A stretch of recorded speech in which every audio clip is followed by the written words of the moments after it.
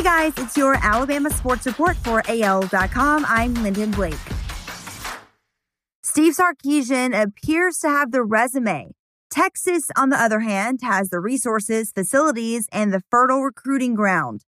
As the Big 12 media days roll on, the new Texas coach was asked the following question.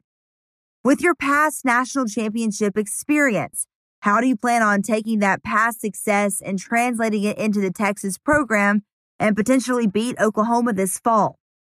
Here's how Sarkisian answered. Well, I think ultimately, I guess I've coached in 4 national championship games now in my career. Won 2, lost 2.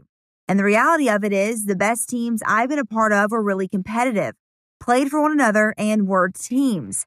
It wasn't a group of really good individuals. They played as a team.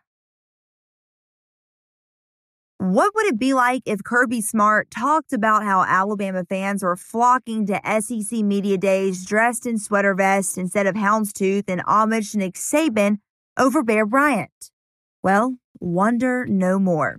SEC Network analyst and former Georgia Bulldog Matt Stinchcomb appeared on SiriusXM and did his best Smart impression at the podium during the unofficial start to the SEC season. To watch this video, head on over to AL.com and click on the Sports tab. Mike Gundy made quite the fashion statement Thursday during his appearance at Big 12 Media Days by cutting his long-standing mullet. The Oklahoma State coach, most famous for his business in the front, party in the back hairdo, turned heads when he showed up with a more conservative look. It should grow back, Gundy told SiriusXM.